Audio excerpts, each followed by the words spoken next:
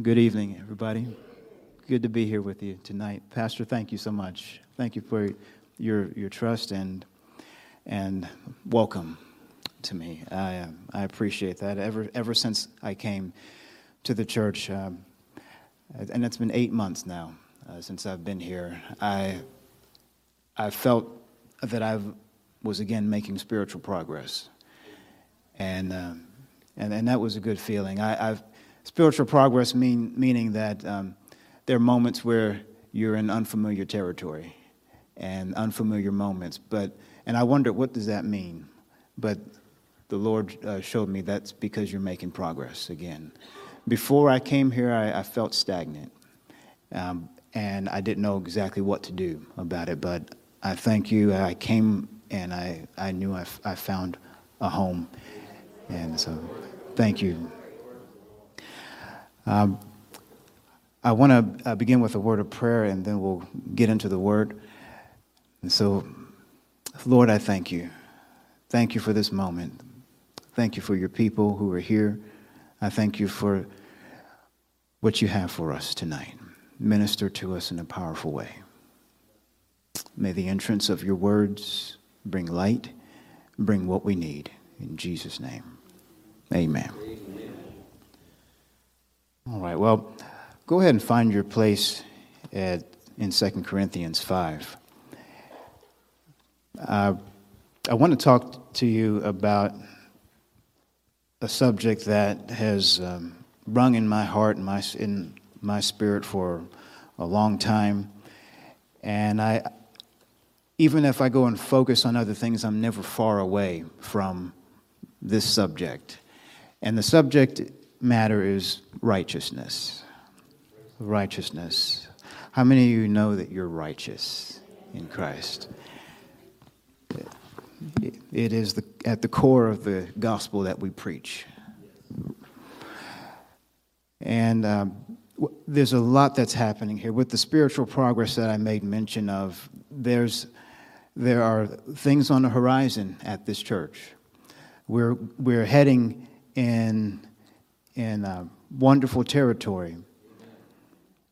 And we are going to be conduits of restoration, of the renewal, the refreshing that the Lord wants to do in this area, Central Virginia. But the Lord reminded me of what I'm going to talk to you about, because there are moments when I don't feel like I'm worthy to be a conduit of it. I feel something, that hindrance that I had before I came here, it sometimes crops up. You ever have moments where you are, say, in a public place? It can be an aisle on a grocery store, and you see somebody, and you just go to the other aisle.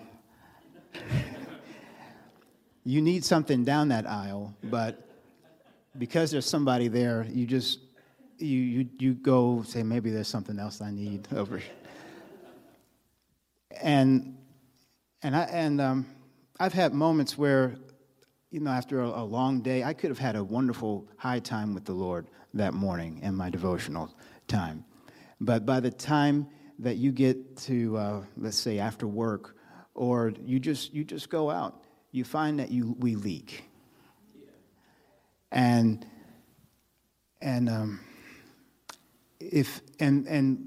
when you realize what you're called to be, and you find yourself in moments like that, it's easy to feel condemnation. Condemnation is the opposite of righteousness.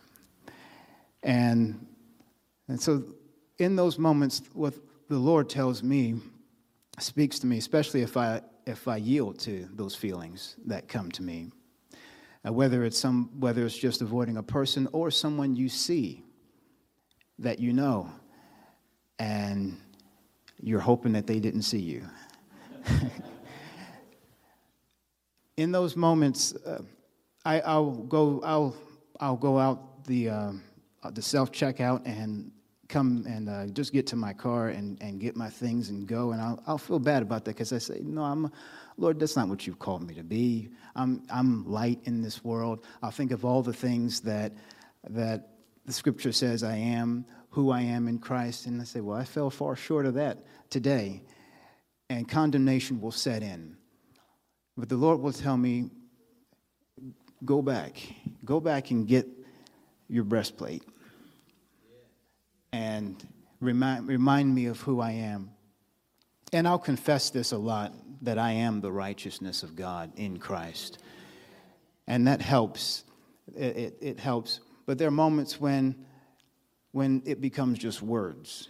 And at that point, the Lord will tell me, go back to that scripture and look at what it's based on. Verse 21 is going to be the key that I want to focus on. He says, for he hath made him to be sin for us. We know him is Christ, and the one who made him sin is God. God made him, Jesus, to be sin for us, who knew no sin. That doesn't sound fair. But we say the same thing when we think about the world that we live in. It's not fair that we are an Adam and that we are we're called sinners, and we're condemned, and we're spiritually dead because of what one man did. But this one man took on him sin. He knew no sin. The Lord says to me, remember the price that was paid for this righteousness. You didn't pay for it. It's a precious, precious gift. And then you can quote the second part of that we might be made the righteousness of God in him. And at that point, it begins to have more strength, more presence. We are righteous because of what Jesus did. Thank God for his complete salvation. And so what is this gift of righteousness? We've heard about it a lot. Righteousness is defined as right standing, or to be in right standing. Righteousness is something that humans practice every day. Righteousness is something that you don't hear that word come up in, say, a coffee shop conversation. But it's something that everybody on the planet is looking for every day. If we could boil it down to the brass, it's this sense of okayness. And we go to different lengths to get that sense of okayness. We seek it in people. We seek it in our job. We seek it in possessions. Righteousness. Righteousness is something you need on your job between human beings. You need righteousness certainly for a promotion. I need a sense of righteousness to be up here where I'm at tonight. I have to be in right standing with the pastor in order to have the trust that he's given me. We need righteousness. We use it every day. And righteousness, humanly speaking, righteousness depends on performance. It's a special relationship when you have someone who will give you that by grace, meaning you didn't earn it, you didn't deserve it. The closest relationship, the human relationship, humanly speaking, would be my mother. I'll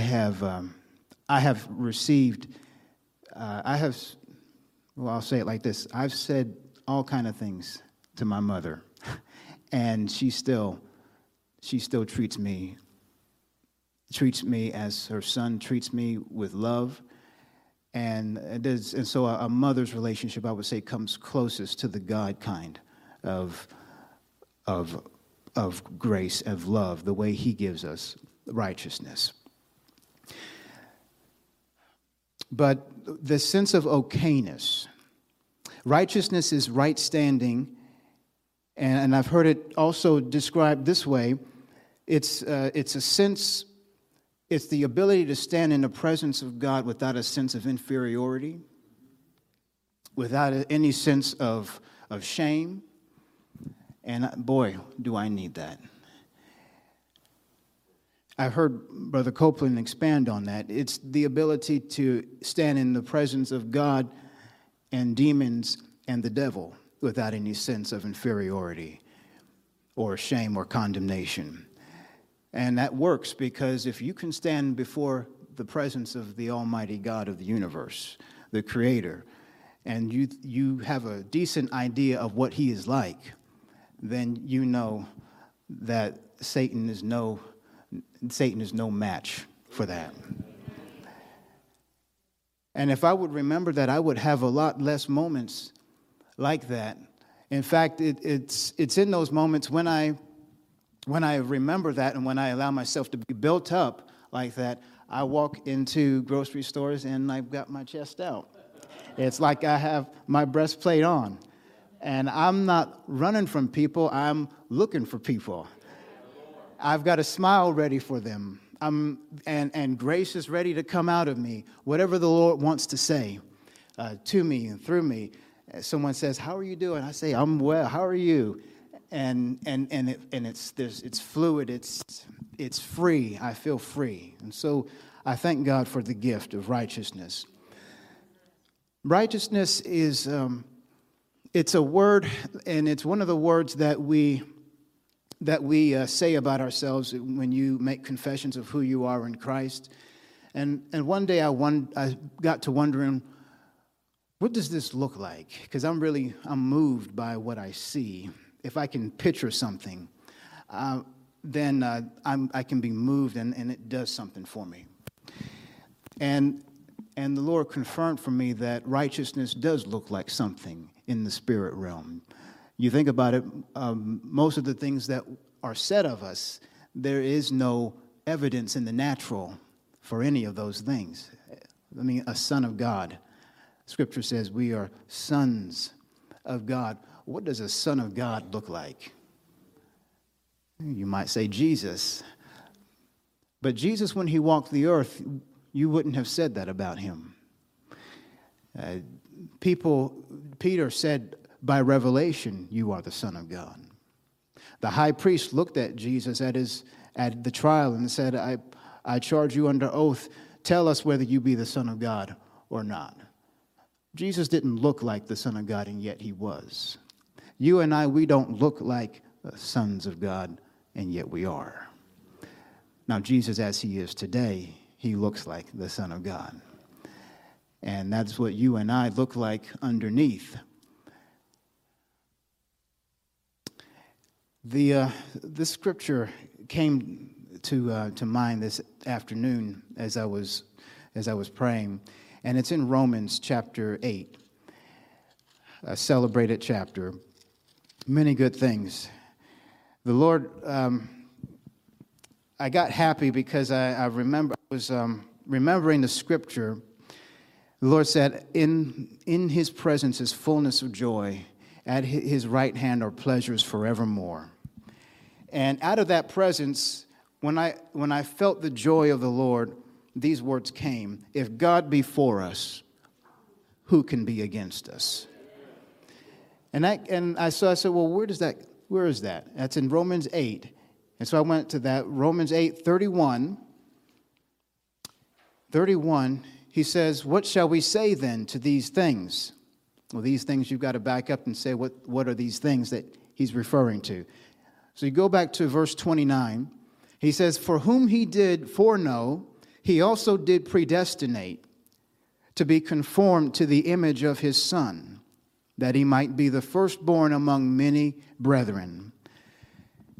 And that is the plan of salvation. Moreover, whom he did predestinate, them he also called, and whom he called, them he also justified, and whom he justified, them he also glorified. How many of you are in that group called them? Praise God. We are them. All of these things, and you notice that these are stated in past tense. Did predestinate. Also called. By the way, I'm reading KJV. You probably figured that out. Did predestinate. Also called. Also justified. Past tense. IED. And glorified. So I can say we are glorified people already. And if I go back just for a moment to something in light of that, verse 18 in the same chapter, he says, "For I reckon that the sufferings of this present time are not worthy to be compared with the glory which shall be revealed in us." The glory which shall be revealed, it doesn't mean that it's not there. It means it's just waiting to be revealed. It's like a curtain, like this curtain here. The show, let's say that there's a play, there's actors, there's stage props behind this curtain. All that is waiting is for it to be drawn back. That's the body. That's what Paul is saying. We're waiting. And the manifestation of the sons of God is what all creation waits for. As we walk, this is what's right beneath the surface. And so, what does this look like? It looks like glory. What does it look like? It looks like light. Paul says to the church in Ephesus, and I want to go there for a moment, chapter 5 in Ephesians, if you would. Chapter 5 in Ephesians, he says in the 8th verse, "For you were sometimes darkness, but now you are light in the Lord. Walk as children of light." Light is what this righteousness, light is what this identity that we have in Christ looks like. And he says, you are light in the Lord. Walk as children of light. But before he says what to do, he bases it on who we are. You are light. In Philippians, he says, you shine as lights in this world. And people can't see it, but I tell you who does see it. The powers of darkness. They know who we are. That reminds me of a story that I heard a missionary tell. We all, how many like missionary stories? One of my favorites is this one, because this is about a missionary who's off duty. And the missionary had come into a hotel lobby, and there was this witch who was at a table doing fortune telling. And as soon as he walked in with his wife or whoever else was with him, she screamed out and said, "Who are you? Who are you?" And she was covering her eyes and said, "You're shining all over." And she screamed loud enough to silence the whole lobby. And the missionary, he says, the interesting thing about this is that I wasn't prayed up. I had spent a week of having mud baths and massages and just relaxing, lazing on the couch. He'd spent a number of weeks in Africa and had come back to relax, and then just walked into this place, and the witch is screaming and covering her eyes. And she said, after she said that, she gave a little snarl and said, "I know who you are. You're one of those born again people. You all shine." And the missionary said, "How interesting. If only those born again people knew they shined." The powers of darkness know who we are. Would to God we know who we were. And this is who we are. When I think about this, strength can come into me. I don't have to go and experience that. I thank God for that. But the Word tells me who I am. It's real. And here's how it gets seen. In verse 8, he says, after he says, you are light in the Lord, he says, walk as children of light. For the fruit of the Spirit, or in other translations it says, the fruit of the light is in all goodness and righteousness and truth, proving what is acceptable unto the Lord. What comes from the light? Goodness. What comes from the light? Righteousness. Righteous acts. If you're righteous, act righteous. Walk righteous. And truth. And have no fellowship with the unfruitful works of darkness, but rather reprove them. You feel righteousness gives you that sense of boldness, like the scripture says, the righteous are as bold as a lion. But if you don't have that boldness that comes from righteousness, you're not gonna dare to say anything about darkness. You'll hear about it and you'll feel sorry. You'll feel bad about it. You'll say, I wish there was something I could do. But when you have this sense, you'll say, well, bless God, there is something I can do about it. And that's how God wants us to walk through the earth. We are conduits of this revival that He is bringing. God wants to work through us. God wants to speak through us, speak His words, speak His declarations, use us. Hallelujah. Verse 13, he says, all things that are reproved are made manifest by the light. But he says before that, verse 12, it's a shame even to speak of those things which are done of them in secret. We don't have to this is not for us to put forth every evil thing that's done in this world. Some things I'm better off not knowing. And because you have to deal with it when you know about the evil that's going on. But this is not to glorify the enemy, but to show his evil, reprove it, and put him in a bad light. Because the enemy loves to shock people. He loves to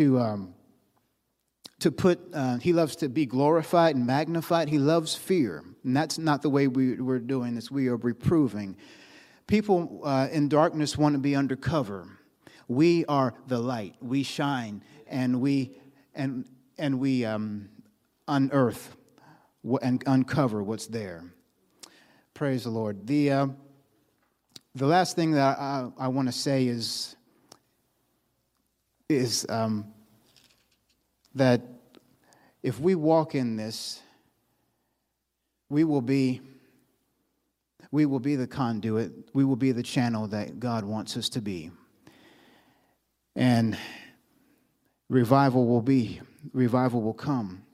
The Holy Spirit is compatible with the new creation. I'm praying to keep my spiritual eyes open. I'm praying this prayer not just for me personally, but for the church corporately, because that's how we walk in it. That's how we'll walk in this. Praise the Lord. Is there anything else that we need to say? I think that's it. Praise the Lord. I want to pray. I want to pray for us tonight in light of what we've said.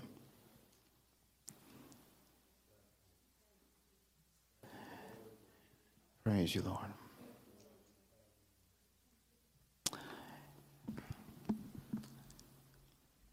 And Father, in the name of Jesus, I thank you. Lord, this is the word that you placed on my heart to give.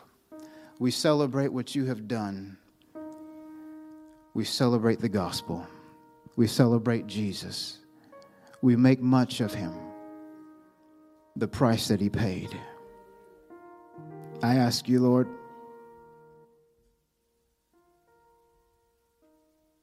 show us your glory. Shine through us, Lord. You said, arise, shine, for your light has come. The glory of the Lord is risen upon you. We yield ourselves to you for what you want to do. Thank you for making us new creatures. Thank you, Lord, that we can be containers. We can be temples of the Holy Spirit. He doesn't come and go off of us, Lord. He stays. I thank you for your presence in this place. I thank you for your people.